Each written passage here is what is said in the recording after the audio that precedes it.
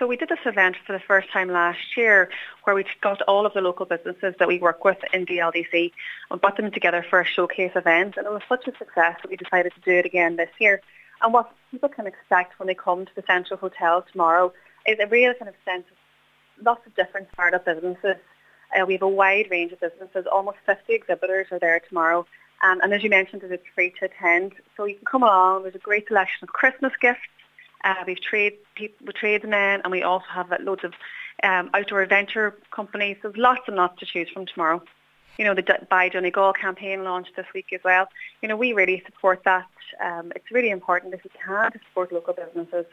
As I mentioned, there's 50 local businesses. You know, that's 50 local families that are, you know, they will in turn use local solicitors and local accountants, and they're renting from local businesses as well. So it really helps to feed back into the whole, you know, help Donegal thrive when we do support local businesses. So it's important if you can, but also it's a great fun day. There's lots to see tomorrow. Lots of opportunities for Christmas shopping.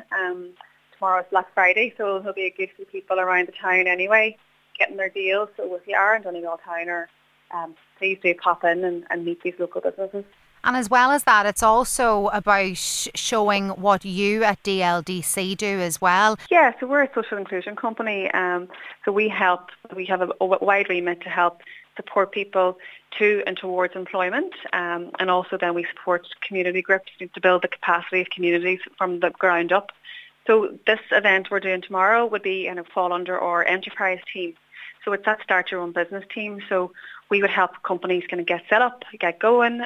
We help them, you know, be sustainable businesses as well, so make sure that they're successful once they start. So these businesses, these 50 businesses, are businesses that have been set up in the last couple of years with the support of DLDC. So equally, if you're listening and you're thinking, I have a burning idea for self-employment, pop down tomorrow. You can see what kind of businesses are working here. You can meet the team, and they can give you some advice as well about, you know, where to get started. And if we're not the right agency for you, if we're not the right organisation, we will point you in the direction of somebody who can help. So our door's always open.